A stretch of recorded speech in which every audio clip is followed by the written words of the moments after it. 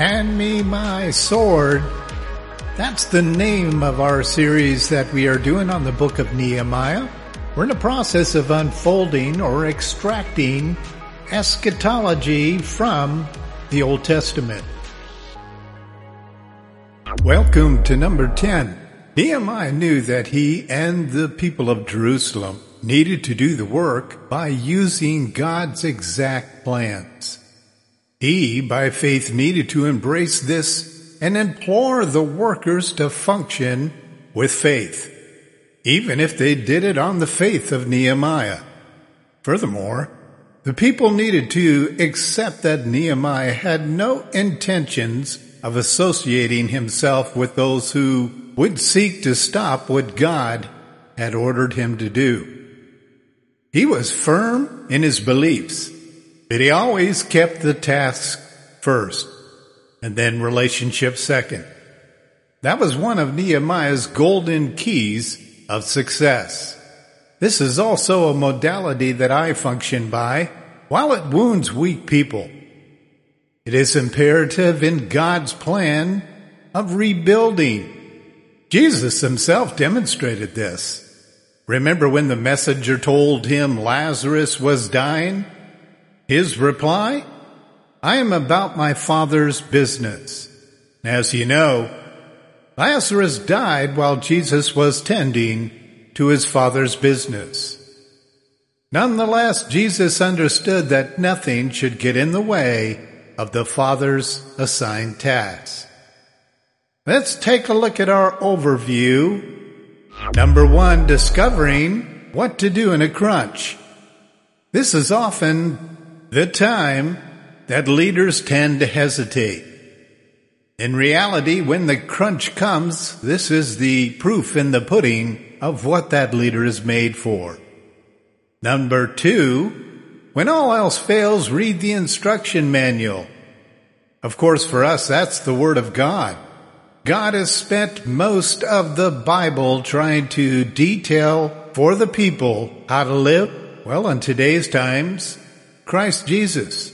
Back then, during Nehemiah's times, it was the Old Covenant and the words that God had mankind record for the people. Number 3, the top 10 errors Nehemiah avoided. This is going to be an exciting part of our message today. Through the years, as I have studied leadership, I have been able to come up with 10 items that leaders should avoid. Number 4, replicating Nehemiah's method of solving dilemmas. Where did he learn such things? Did he get it from God directly, or was it a part of the mentorship process that he experienced while being under the regional king? Number 5, connecting Nehemiah's methodologies to Christ and prophecy.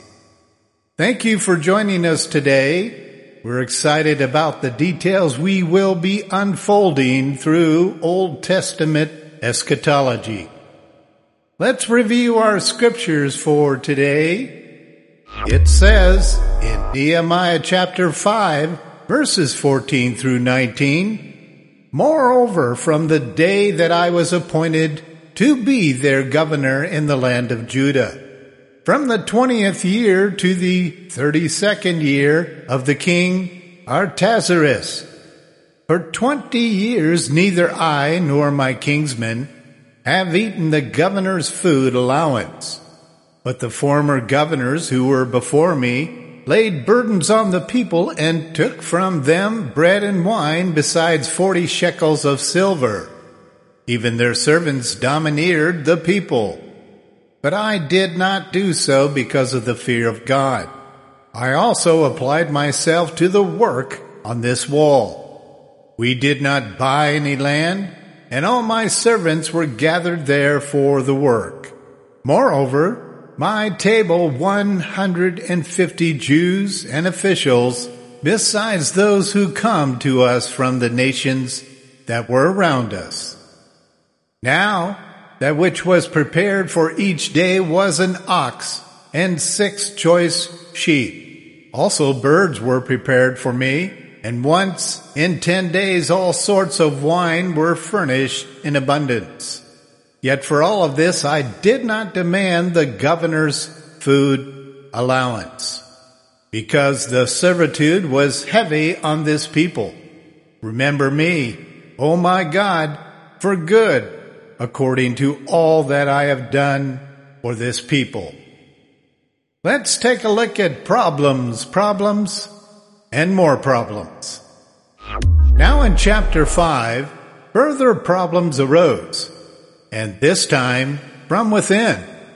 If Satan can't defeat you from his forces from without, then he seeks to wreck you from the forces within. A common and predictable madness method of Satan. It works almost every time. The church's greatest enemies aren't the atheists or those godless forces outside the church.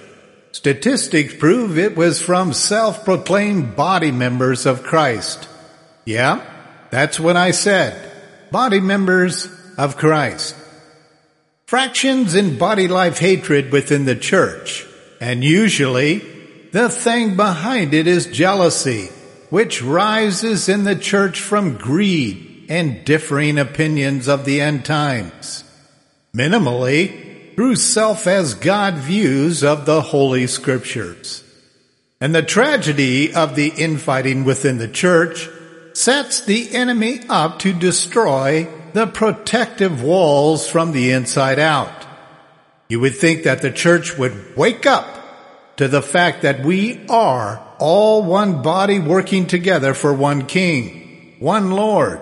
But no, they work to destroy each other with their demonic wisdom, which is none other than a self-perceived interpretation of what God means by what God says.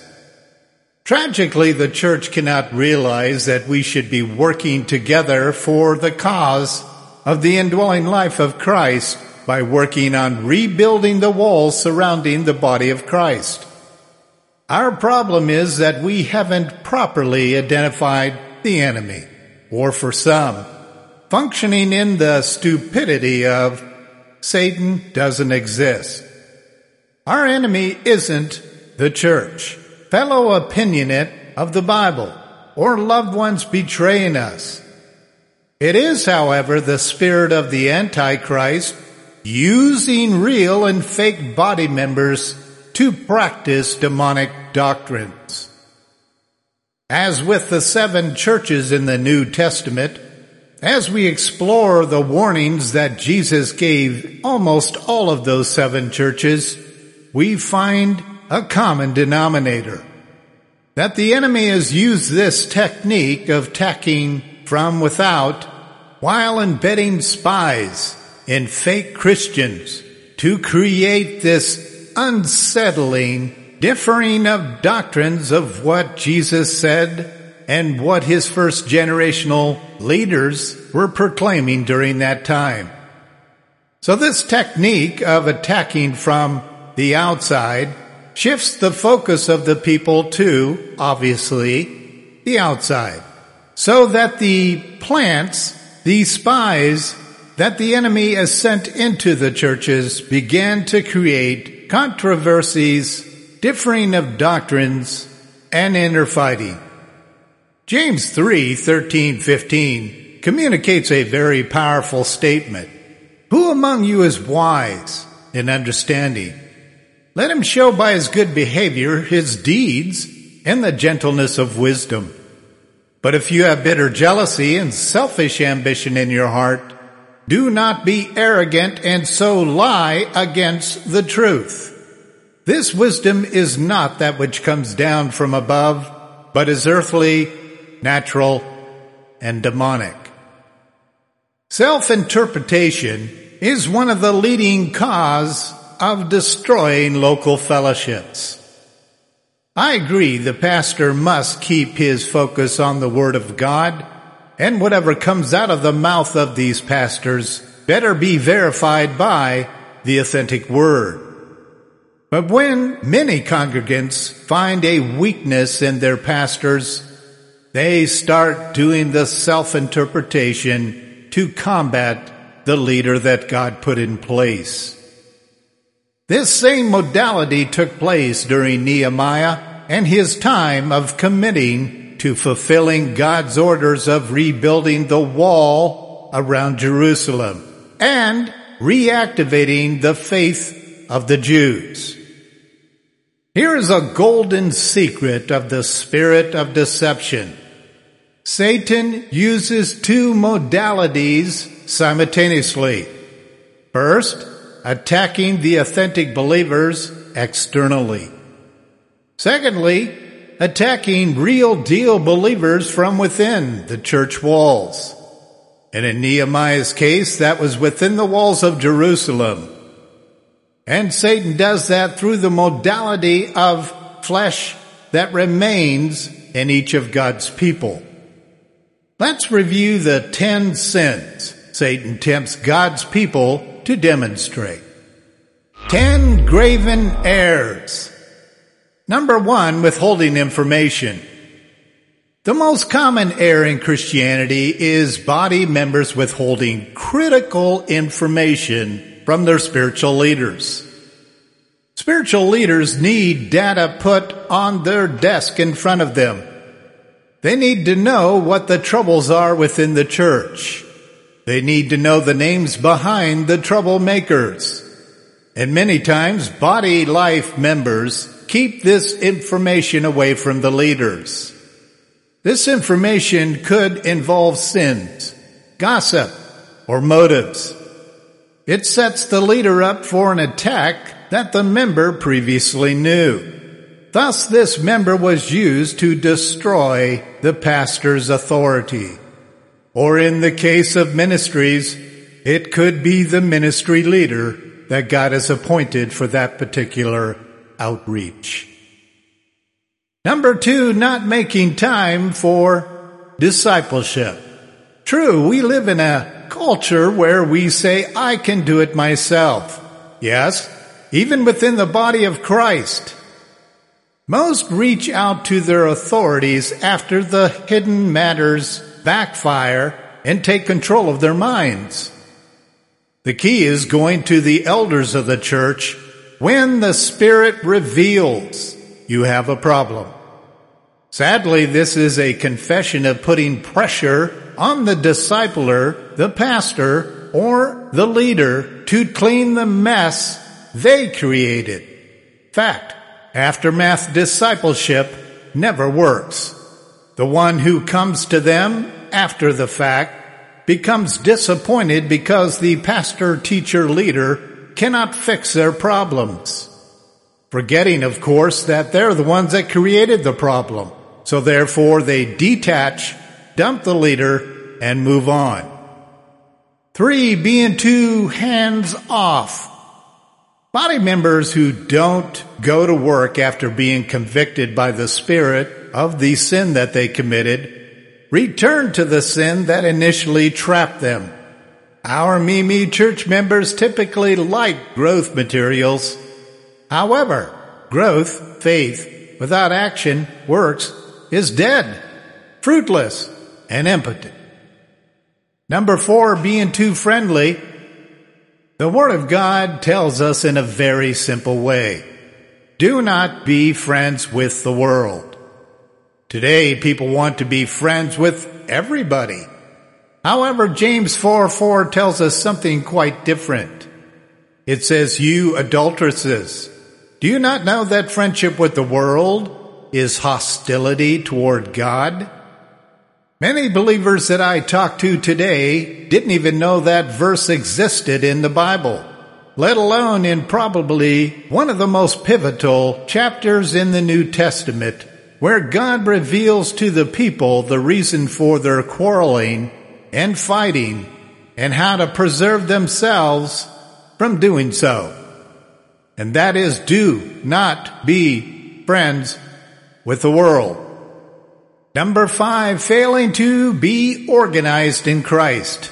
Yes, that's correct. Christ expects you to be organized in your day. Statistics reveal that we live in a lazy society. and that this lazy society that we're in today is the worst that they have seen in world history. Lazy body members are fruitless in fulfilling the mission of Jesus Christ. They might be out there on the streets with picket signs about abortion or antivirus or whatever the modality is of the day. They are like salt that has lost its punch. They do not put the gospel at the end of their videos, their articles, or their postings. The answer is simple. When you hear the voice of Christ, take action immediately. A friend once said to me, the sin of procrastination is Satanism in action. Number 6, misunderstanding authority. The greatest excuse abused in humanity is, if one does not understand the orders or guidelines of authority, dump them. It is the follower's responsibility to ask for clarification. Instead, most dump the authority like a scorpion in hand.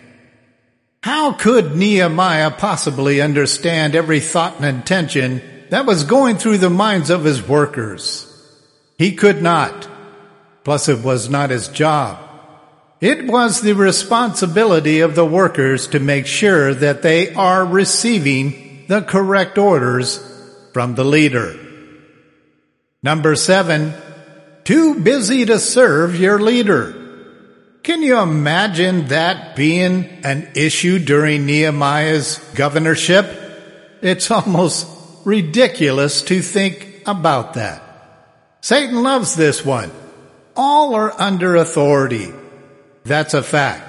While culture fades in this principle, it will remain true. Spiritual leaders count on body members to help accomplish their local mission. Members who are too busy for their church or their objectives become the enemy of their fellowship. That is what we're going to talk about more today, and that is the problems that arise in Nehemiah's fulfillment of God's orders. Number 8, not walking the talk. Christians in general are sick of hearing this spoken statement. It's too bad, though. Faith without action is dead. It's fake. So true faith requires true works. Let's face it. Talking about what you believe is much easier than living what He believes in you. So what do most end up doing? Falling into hypocrisy. Keep this in mind. Hypocrisy is the tool Satan uses to bring down the walls of protection. Key. If you are not willing to walk what you're taught, keep your mouth shut. God deals with false vows in a very serious manner. If you need to learn a little bit more about that, I challenge you to study chapter 5 of the book of Matthew. Number 9, not being dependent. Leadership 101 has this at the top of the list of threats of successfully fulfilling a task. Effectiveness is solely dependent on those you can depend upon. Fact is, everyone is a liar until they are grafted into a loyal, obedient, and dependent person. And of course, that's Jesus Christ within you. Too harsh for you? Study 1st, 2nd, and 3rd John. These 3 books are too harsh for many believers today to study. Not me. I find the balance between the law of the Spirit of life and the believer's self-proclaimed beliefs in the New Covenant theology. Number 10, misunderstanding the role of being a Christian. Our role is not to guarantee salvation or in being loved by God or even growing in Christ. Our role or calling is to go into the nations and make disciples of Jesus Christ. This should be accomplished through the leadership of the fellowship you attend. If your fellowship is weak in this methodology, seek out a Christ-as-life discipler. What we find in our church culture today is people who are indulgent to the elementary principles of the gospel. It's called the milk. That milk is grace. Many of our people today are addicted to the milk. When you throw a T-bone steak in front of them, meat, they have no idea how to digest the true proteins of the gospel. Let's review our generous leaders. Nehemiah was known for his generosity spiritually, psychologically, and financially. While it is the responsibility of a leader to have such qualities, sad to say, most take advantage of these leaders to be selfish, independent, and build their self-life. The church is not the place to have your needs met. Is that shocking? Well, Christ is ordered by his Father to do that within you through your daily walk in Christ. Although it is for building up the body of Christ through instruction to advance the gospel. However, today it is all about meeting the needs of the attendees. Thus, authentic discipleship has faded into a culture-friendly missional movement that rubs in the face of Christ. The results? The church is filled with a socialistic ideology of, I don't have to work to eat. Translated as, I don't have to work for the church to be of the church. If this is true, these followers will need to explain this. Faith without works is dead. Again translated out as, Christianity without works is fake Christianity. Let's review counting the cost. As with all quality leaders, Nehemiah made sense of the basic needs for the prosperous task God gave him. He knew it was his responsibility to use weaknesses to advance a work ethic. Now that sounds like a paradox for most believers. It is not. It's one of the keys or the secrets of leading people. You use their weaknesses to advance them with the task. You can review more about how God used Paul's weaknesses to advance the power of Christ within him out of Hebrews chapter 13. Not only Nehemiah knew, but also Paul knew that it was his responsibility to use the weaknesses from within and the weaknesses of the people to get things done through the power of God back then, and with Paul, the power of Christ from within the New Testament believer. As for the Jews working the plan of Nehemiah, he knew using food was this basic motivating need. However, Nehemiah counted this cost before he started the plan. Luke 14, verses 28 through 30 says this, For which one of you, when he wants to build a tower, does not first sit down and calculate the cost to see if he has enough to complete it? Otherwise, when he has laid a foundation and it is not able to finish it, all who observe it began to ridicule him, saying, This man began to build and was not able to finish. God doesn't care about your reputation. He does care about his reputation in you. The reputation of God, Jesus Christ, and the Holy Spirit is the fuel that he uses to advance the gospel. To have people in the community, in the world, to believe you when you speak the truth. Well, Nehemiah was not about to be strapped with this reputation, remembering he evaluated the full condition of the state of Jerusalem before he started. He reviewed the following. Number 1, he understood there was a famine in play, and he was about to use that famine to accomplish one of the greatest works completed in the Old Testament. Number 2, the king extracted too many taxes. By Nehemiah being the cushion between the king and the people, and the authority that was given to Nehemiah, he had the ability to cut taxes. Number 3, there were excessive interest rates, forcing Jews to sell everything. Again, because of the authority given to Nehemiah, he was able to put a gap between the people that were doing this to the Jews, or the Jews upon the Jews, and save that money, save that time, and save that work ethic for the wall. Number 4, the people were not honoring God in their beliefs.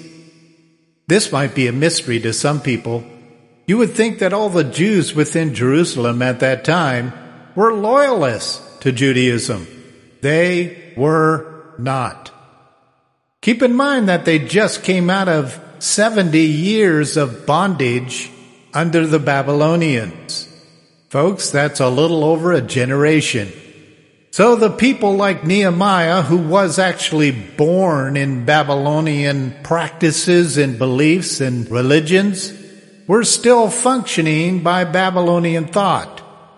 This is why that Nehemiah needed to set Ezra up to reignite the beliefs of Judaism. Fact is that Nehemiah had a twofold, two sides to the coin mandate that he need to re-energize. The first side is protecting Jerusalem, the holy motherland. The second is protecting themselves and believing what God says through the practices of Judaism. Number 5, the people were fearful, discouraged, and hopeless. That is a common thing we've had to deal with humanity throughout all the ages. Fear is the number 1 tool that Satan uses to unplug your actions. Discouragement is another one of the leading factors involved with people deconstructing their faith. And hopelessness, well, we both know this. Hopelessness makes you lazy. Number 6, most of the Jews were lazy and inactive. Once the enemy has us in a lazy, inactive mode, Satan is able to come in from all sides of your life and paralyze you in fear. The bottom line was the Jews themselves were breaking the standard mandates of Judaism, while he maintained the principle of calculating the cost of completing a job assigned. Their habit? Starting and stopping. The rebuilding when it was, taxing their integrity, resulting in more laziness. Reviewing our primary principles in our study. Number 1, problems. Stand on solutions, not complaints. People complain because of their flesh. People complain because God won't change His sovereign plan to match their feelings. Number 2, avoid errors. Stand against the modalities of their enemy. Well, in order to stand against methods that the enemy is using, you have to be alert. Look out into the horizon, see the enemy approaching externally. And then turn around and look within the walls and see who within the body of believers is creating complaints, controversies, or rebellion. Generosity. Refusing the temptation of abusing generosity. This too is a common sin that humanity practices. They put the full responsibility on the leaders and less of the responsibility on building up the leaders, holding up the leaders' hands, so that victory can be accomplished. Number 4, counting the cost.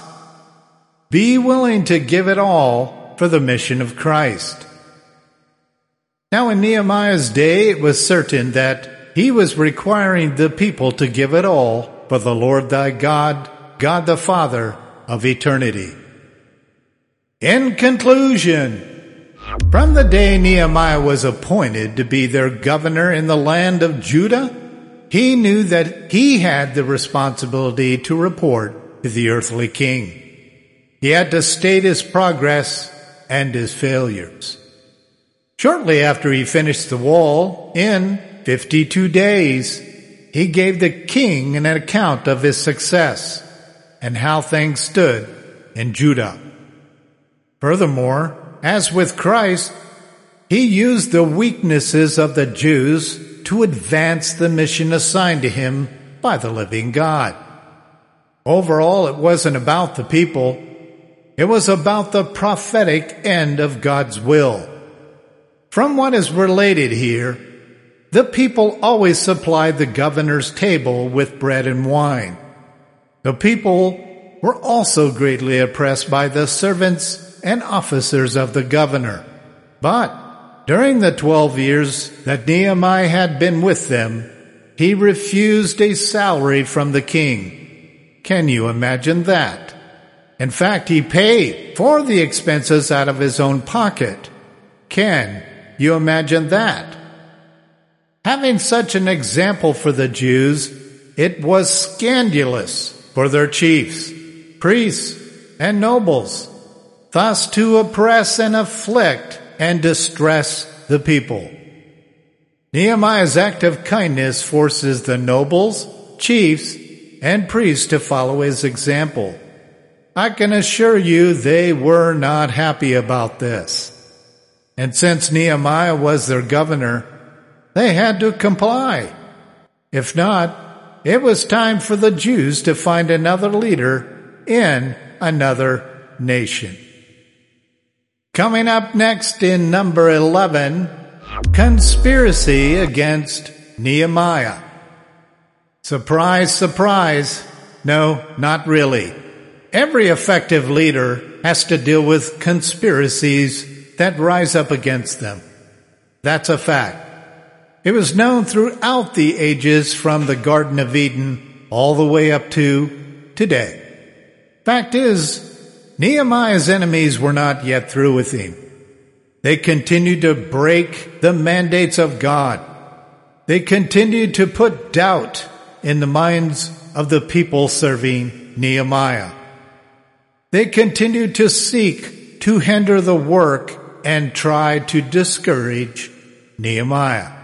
And so when the external enemies saw that the work was going on and the walls were about to be complete, and there were just a few breaches left in the walls, that the enemy sent a message to Nehemiah. And they said this, "Come on down into one of the cities, one of the villages, that we might talk with you, and that we might talk about a peaceful coexistence for all." Folks, this is one of the key deceptions that Satan uses in our world today. Almost every day on the news you hear about world peace, one world government, one world religious leader. And behind it, they believe and reveal that their motive is world peace. Meanwhile, you have God through Christ Jesus revealing to his up-to-date prophets that there's another system that is already more powerful than any peace movement in the world. In fact, in the Old Testament it says they call for peace, peace, but there is no peace. How relevant is that in our movement of today? That's why this reveal in the book of Nehemiah is prophetic. It is the same technique that Satan will try to use in his final hours of being on this earth. So stay with us as we continue to unfold the power of eschatology in Hand Me My Sword. Until next time.